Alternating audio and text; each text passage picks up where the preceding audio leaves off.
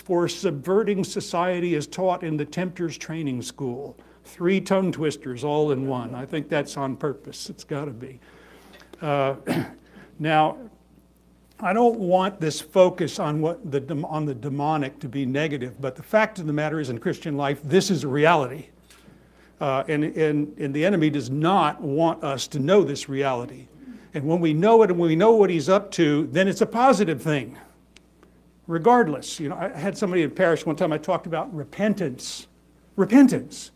And afterwards she said, "You're so negative. I want positive strokes." Well, that's positive, learning about repentance. Seeing ourselves as we really are and knowing that there's an answer for it. That's positive. Ironically, or maybe not, she later left and went to a Protestant church, a little independent Protestant church. So we'll get plenty of positive strokes there. So this is the real thing, people. This is the real thing. And we've been blessed to be able to participate in it. And so this is good. This is life-bearing. So we're not trying to focus on this in a negative sense. The Snakebite Letters is a copy of C.S. Lewis, the Screwtape Letters. Many of you have heard of this and even read it. Lewis wrote this book in the 1940s. I think this one was published first in 1942. So it was during World War II, in the context of his writing is World War II. And in it, in the Screwtape Letters, he's writing, he makes this up, but a series of letters from a senior demon to lesser demons on how to make Christians stumble.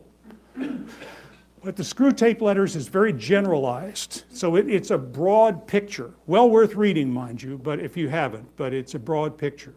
The Snakebite Letters was written by a Roman Catholic theologian in the 1980s. It was written about 1987, I believe. Peter Kraft, who's a well-known Roman Catholic teacher and philosopher, layman. And he takes the same idea that Lewis takes, and he applies it to the specifics of American culture, especially as it regards Catholics, but it really applies to all of us. So there are some things there that have to do with Catholic doctrine, a couple of things. And twice in there he mentions the Orthodox and said, "You'll never get away with this stuff with the Orthodox." Well, I don't know about that. But anyway, someone would say, well, he's plagiarizing, and he says this right in the beginning. "This book sounds suspiciously like a shameless plagiarism of C.S. Lewis, the Screwtape Letters." It is. I have no shame about it, because I'm sure Lewis wanted such plagiarisms. So anyway, just for your information, in case you're wondering why we're stealing something, we're not. So in any case, as you know, the C.S. Lewis work became a classic. But Kraft is the one we want to look at because it deals with the culture in which we find ourselves. And that's really important. Probably none of us in this room was alive, or at least not consciously, during World War II. I was born in 1950, so I was close, but no cigar. So in any case, I want to start with 2 quotes from Kraft. 2 quotes from this book, The Snakebite Letters. And remember, when you're talking about, the scenario is a senior demon training lesser demons on how to make Christians stumble. And the cost is not experiencing or encountering God. That's why it's a battle that has to be won. So in these letters, the enemy is God, and they are Christians. And our Father below, you can guess which one that is. So, in any case, in the past, our strategy was to get them to think about us too much so that their fear would be stronger than their faith. Some of you may remember a time when that was true in American culture. Now we get them to think about us too little, and preferably not at all. So when you give a presentation like this, people are like, well, we don't believe in that stuff anymore. That's for another era. Oh, well, get ready to play the game with the enemy. Here's the other one. 99 out of 100 of them never once in their lives get up from bed in the morning with the thought that the forthcoming day will involve a battle in the greatest war of all, and that their commander is sending them on a mission only they can accomplish. Instead, they think of their planet not as a battlefield, but as a bathtub. I add the part I left out, which I think is appropriate to mention. He says, keep the water tepid. At the right moment, we pull the plug. What delight to contemplate their surprise and terror as they discover they can go down the drain. So you get the picture. Now, I just finished rereading the biography of St. Paisius the Athonite, and I've read the life of St. Silouan, and I've read the life of St. Anthony, and many of you have too. Notice what they think about demonic temptation. They didn't think it was a game. They didn't think it was made up. They didn't ignore the devil. They faced him down, head on. And so a book like this is really handy because it points out to us something we may not have wanted to see. Got a parishioner in another parish. I didn't even recommend this book. I just happened to quote from it. So he went out and bought it. And he told me he bought it. And I said, well, how are you doing with it? And he said, well, I quit reading it. And I said, why? And he said, because it scared the devil out of me. Well, he's right. It does. It is scary. It is scary. But it's a reality. I couldn't help but think about it. We were in church, and we come out of that world. We come into this place, and the enemy doesn't want us here. So what is it in the morning? You know, you don't have to get up and go today, and they got it online. You can watch it online, you know. I know we're doing that. We have to do that, and it's a good thing, and it has its merit. But the enemy will use it against us, I assure you. And it's never quite the same online as it is in reality. So keep that in mind. In any case, those saints believed about this. Scripture tells us that we will have this struggle with the enemy. Listen to some of these and you'll recognize these passages. From St. Peter, be sober, be watchful. Your adversary, the devil, prowls around like a roaring lion seeking someone to devour. That's not all those people out there. That's me and you. And Jesus said to St. Peter, recorded in St. Luke's Gospel, Peter, Satan demanded to have you, to sift you like wheat. To sift you like wheat. Whoa. And if that's St. Peter, the first among the apostles, what does he think about us? Forget that Rooney guy. He's nothing. He's no threat. What about St. Paul saying this? For we are not contending against flesh and blood, but against the principalities, against the powers, against the world rulers of this present darkness, against the spiritual hosts of wickedness in the heavenly places. Now, I used to think that meant kings and despots and worldly rulers who were persecuting Christians or initiating persecutions. I swore by it until I learned that what the church said about the angels and the ninefold chorus of angels. So I need to put those up here. You know what these are. I think we talked about this in another class. The cherubim and the seraphim and the thrones. Oh, by the way, it's cherubim. Is in Hebrew is plural. So there's no such word as cherubims and seraphims. So if you see it in one of the hymns, somebody made a big mistake. So not that, and the devil will use that to say, aha, I told you. And then you'll be distracted for the rest of the Mass, which is what he wants. So this is the first level, the ones closest to God. And the second one is powers and principalities. No, wait a minute. Powers and authorities. Handwriting gets worse as I go along. And dominions.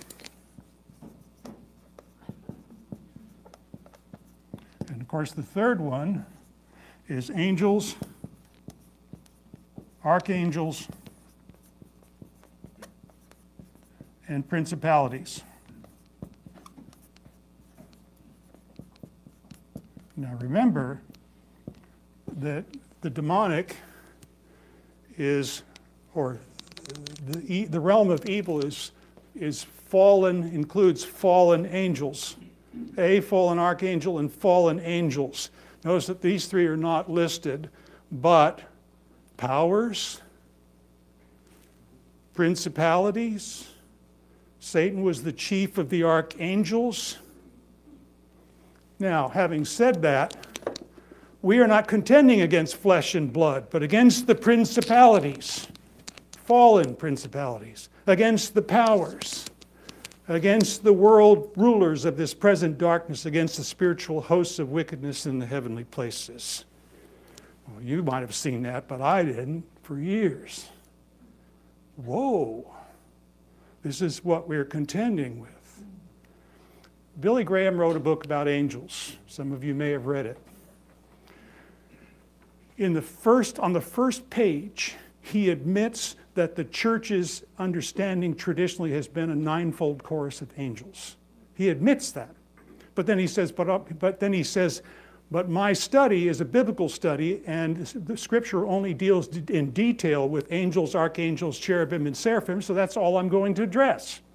Well, that's fine, but he admitted it.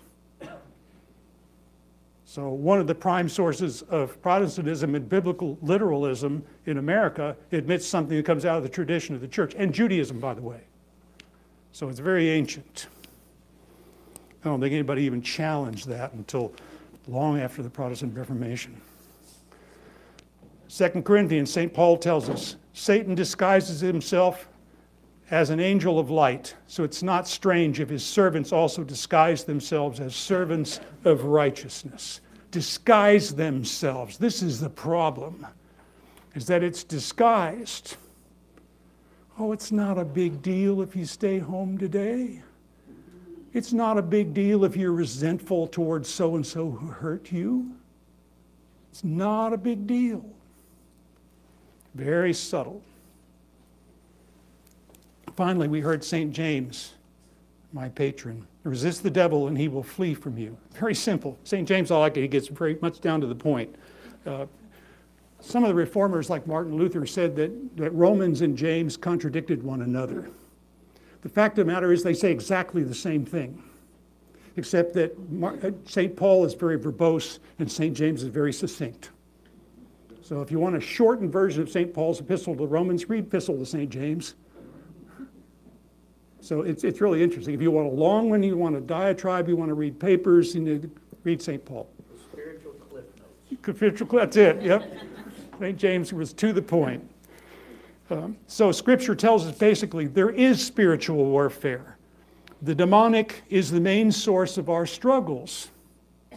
Not to downplay the other things, and we're not victims here because the enemy, and I'll get back to that, we're not victims, so let's don't play it that way. This is difficult to discern for us. Just like spirituality is not simple, it doesn't come naturally. Actually, it does come naturally, but we are in an unnatural state, and therefore it doesn't come unnaturally for us. And finally, we have to resist. Resist. I don't want to resist, it's too much trouble. So I want to share some things with you. This is just to take with you, and then the next time we'll look at some of the material in the book. Number one, some things to keep in mind. The demonic is a reality. It is a reality. Doesn't matter whether we see it around us. Doesn't matter if it doesn't fit Hollywood's versions. You know, Hollywood's, they're always big monsters looking down on us, and we're so weak. And even people of faith are weak. The Christians are always weak and impotent in face of demonic powers. Wrong. Wrong. Look at the saints in their lives. They knew exactly what to do, and they were not impotent. Satan didn't mess with them, or he did until he found out he couldn't do anything with them. So don't ever, because it's a reality, don't ever under or overestimate that reality. Don't underestimate it, don't overestimate it. Remember Bob Mumford, the Protestant minister, he used to have a lot of good things to say back in the day. I think he may have died in the last few years. But back in the 70s, he was very popular. And at that time, a lot of American Christians were big on the end times. And this is where some of the errant books like the late great Planet Earth and rapture nonsense came into being, things that the Orthodox Church has never held. And Mumford said There are more people today looking for Antichrist than are looking for Christ. So we don't want to overemphasize it. And Father Michael Harper, who was an Anglican priest, who wrote some really good books and eventually converted to Orthodoxy, died as a priest of the Orthodox Church, once said, "Don't go looking for Satan, but when you find him, step on him." So, you know, we don't want to underestimate it, underemphasize it, because we're going to find out it's real and then we're in trouble. And we don't want to overemphasize it because that's what he wants, lots of attention. We will have to contend with this kind of struggle. It's just a given. So there's no way out of it. If we say, I just want positive strokes, we've been had. We've been had. You know, as Peter Kreeft says elsewhere, some people don't come to church to be healed, they come for acceptance. And he said, you can find that in a bar. So, and it's true. A fourth point, Christ defeated demonic powers. The stories of exorcisms in the Gospels, demons fleeing from the presence of Jesus. In Acts, the apostles casting out demons in the name of Jesus. This is proof. And one of the things that some people who have been involved in the demonic have found is that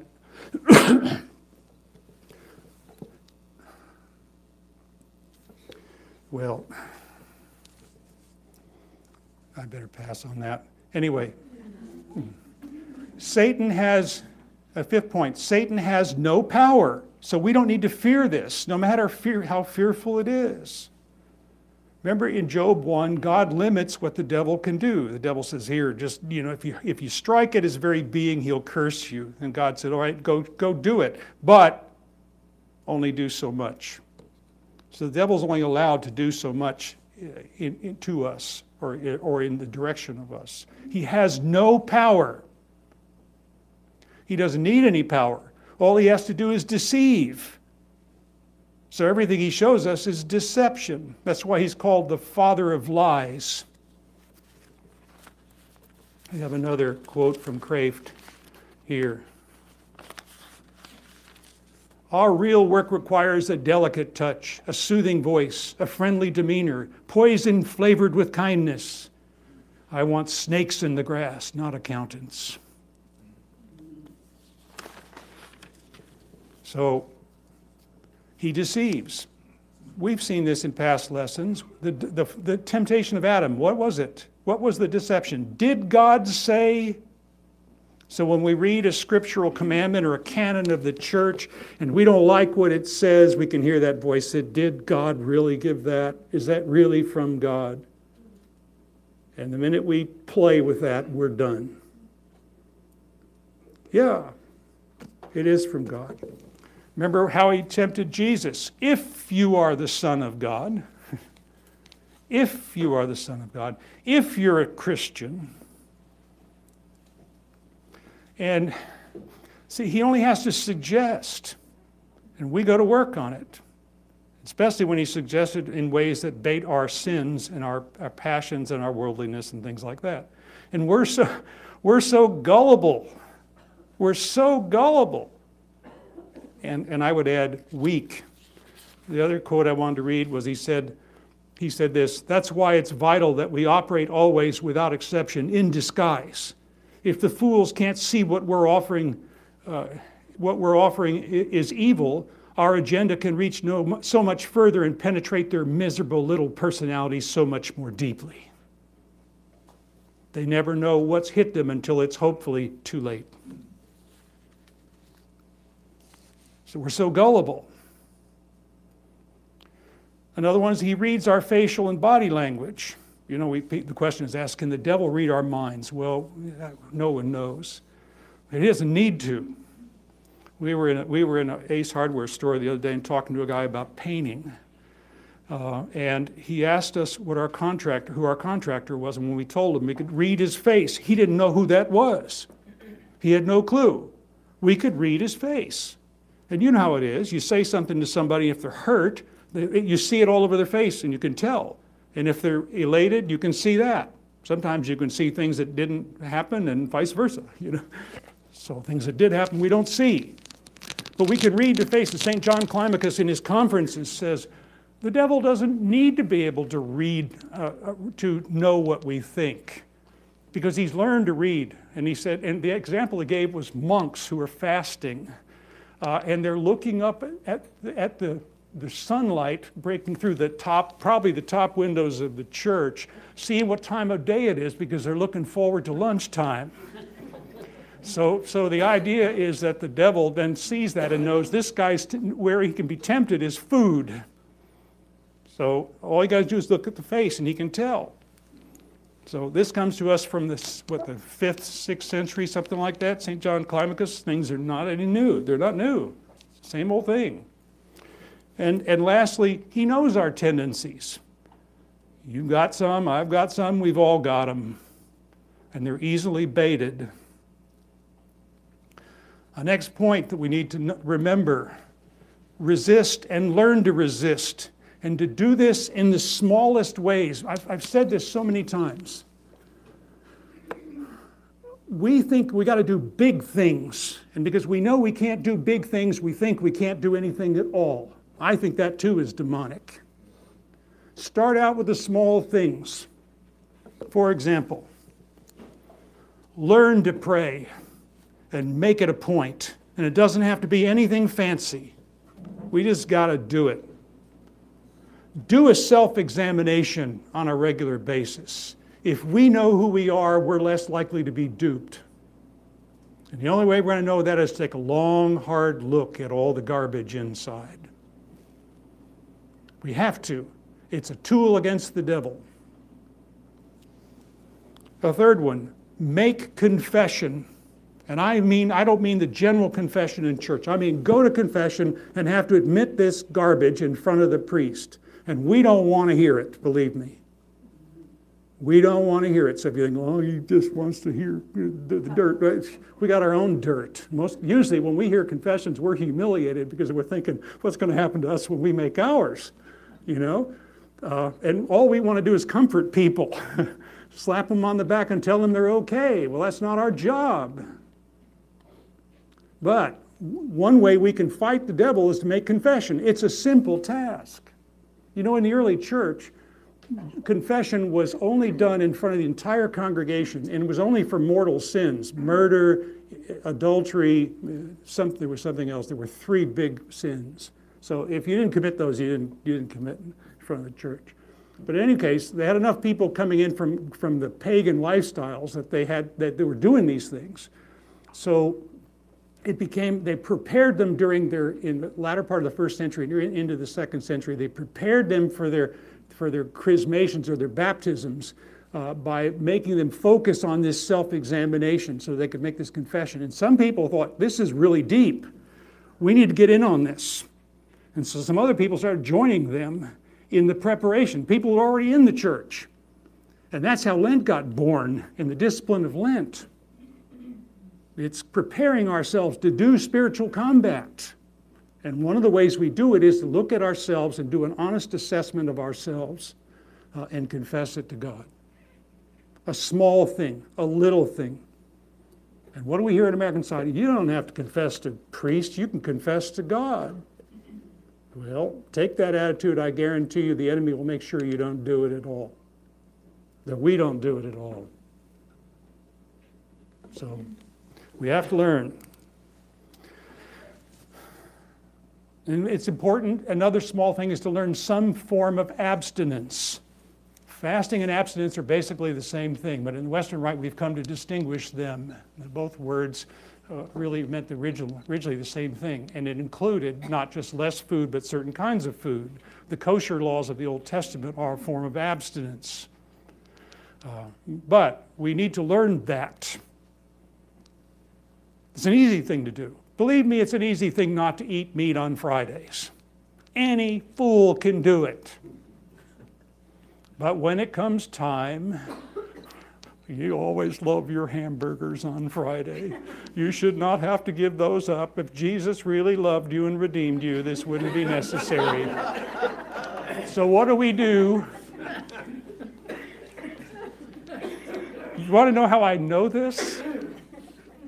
So just keep that in mind. How do I know this?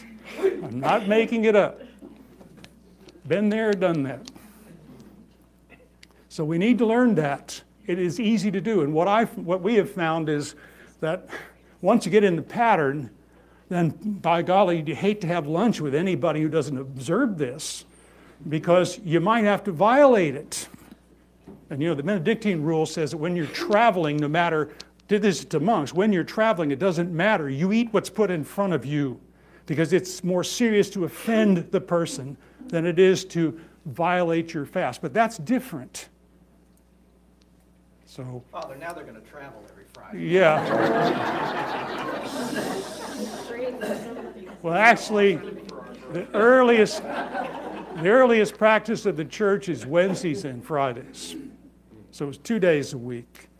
And the Western Rite had that practice for a number of centuries until about 300 years ago. They went to just Fridays, and then Fridays all year long except for a couple of feast days which fall on Friday, to make it easier on the people. But I don't find Wednesday and Friday to be all that hard either. It doesn't matter. That's it. Learn to do it. Learn to do it. Number 6, learn to resist in these, or that we already said. Number 7, look at self regarding these things rather than others. You know, our temptation is, and the enemy does this to us, you walk out of here and say, well, that was pretty decent. I got something to work with. I hope so-and-so was listening to this. See, we ought to be looking in here. Do I hear it? It's easier for me to think, you guys all need to get this.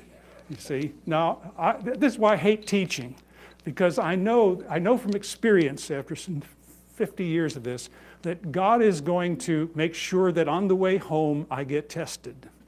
And I don't like it, because I fail miserably. And I have a wife who also has, she pats me on the back and said, "Ah, Father Rooney." I still have an image of her one time after a sermon that was pretty lousy, apparently, and she walked up to me afterwards. She knows how to disarm me, put her arms around me, said, "Out your sermon, Father Rooney." I don't remember what she said or what that was about, but I remember that one moment. That's great. That's great. Just disarm. That's the way it goes. I know this story from another priest. He was so busy he never had time for his wife, and she just wanted to talk to him, and he didn't have time even to talk to her. So she called the office one day. She said, "How do I see my husband?" And the secretary said, "Well, normally people get in to see your husband and they make an appointment." So she said, "I want to make an appointment." And she did. And she showed up at a time when he looked at the front secretary, the next appointment time, and he opened his door, and there she was. And he said, "What are you doing here?" And she said, "I have an appointment." He said, "You don't need an appointment to meet with me." And she said, "Apparently I do." Anyway. Look at self rather than others. This is the way we want to look at ourselves. Number 8, don't let the media alter your perceptions of all this. Notice how the media does it. Christians cannot defeat this stuff. The demonic is this big, nasty thing waiting to consume us. Crave says stamp collecting will do just as well as murder to keep us away from God. I think Lewis said something along the same lines. So little things do just fine. So don't let the media determine this. One of the few shows I've seen where Christians had any substance, and it wasn't much, was some movie, and it was based on some event that actually happened, a factual event in the Catholic Church, and Anthony Hopkins played the priest. He was called in to do this exorcism, and he was pretty strong, and he'd been through it for a number of years. But in the end, he has a faith crisis. He gets his act together, but he has a faith crisis. So that's the way Hollywood portrays it. Christians who are serious, are weaklings. And the demonic is frightful and overwhelming, and don't you ever try to take it on. Well, remember, Satan has no power. He deceives. So don't buy it. And lastly, we need to keep our eyes fixed on Christ. Keep our eyes fixed on Jesus, as the old song used to go. Look full in his wonderful face. And the things of the world will grow Things of earth will grow strangely dim in the light of his glory and grace. Exactly. That's not just a quaint little song. There's some real truth in there. So, anyway, keep those things in mind as we progress, because I don't want you depressed. This is good. Just remember that. This is good. The next time we're going to look at American Christianity, the things in our culture that are unique that the enemy uses against us. We are Americans. Anyway. As we depart, I want to offer you something. And I alluded to this in the email when I introduced what Father Rooney was going to talk about for 4 weeks, and I'll finish for a couple of weeks. The real apple dangling before us that we're chasing on this, and the good that he's talking about, not the negative at looking all this. This comes to me every Pascha. When we've gone through Lent, and we've descended with Christ into Hades and been resurrected with him, we hear the words every year, the deceiver was deceived. Mm-hmm. If we will, Father Rooney mentioned it, be sober, be vigilant. What does that mean? Understand his ways. Understand how he's prodding us and poking at us and deceiving us. Because the sooner we recognize that, the sooner the Christ in us will deceive the deceiver through us. And how perfect is this, that this whole series is going to take us right to the beginning of Lent, so that we can be active in letting the deceiver be deceived by Christ within us. That's what we set our aim on. He came upon a man and found God. And remember what it said? Only a mission that only they, meaning us, meaning ourselves, can accomplish. Wow. Holds it up. And the result is that we are filled with God and experience him, and paradise is manifested in each one of us. Wow. Anyway, next time, American Christianity. Thank you.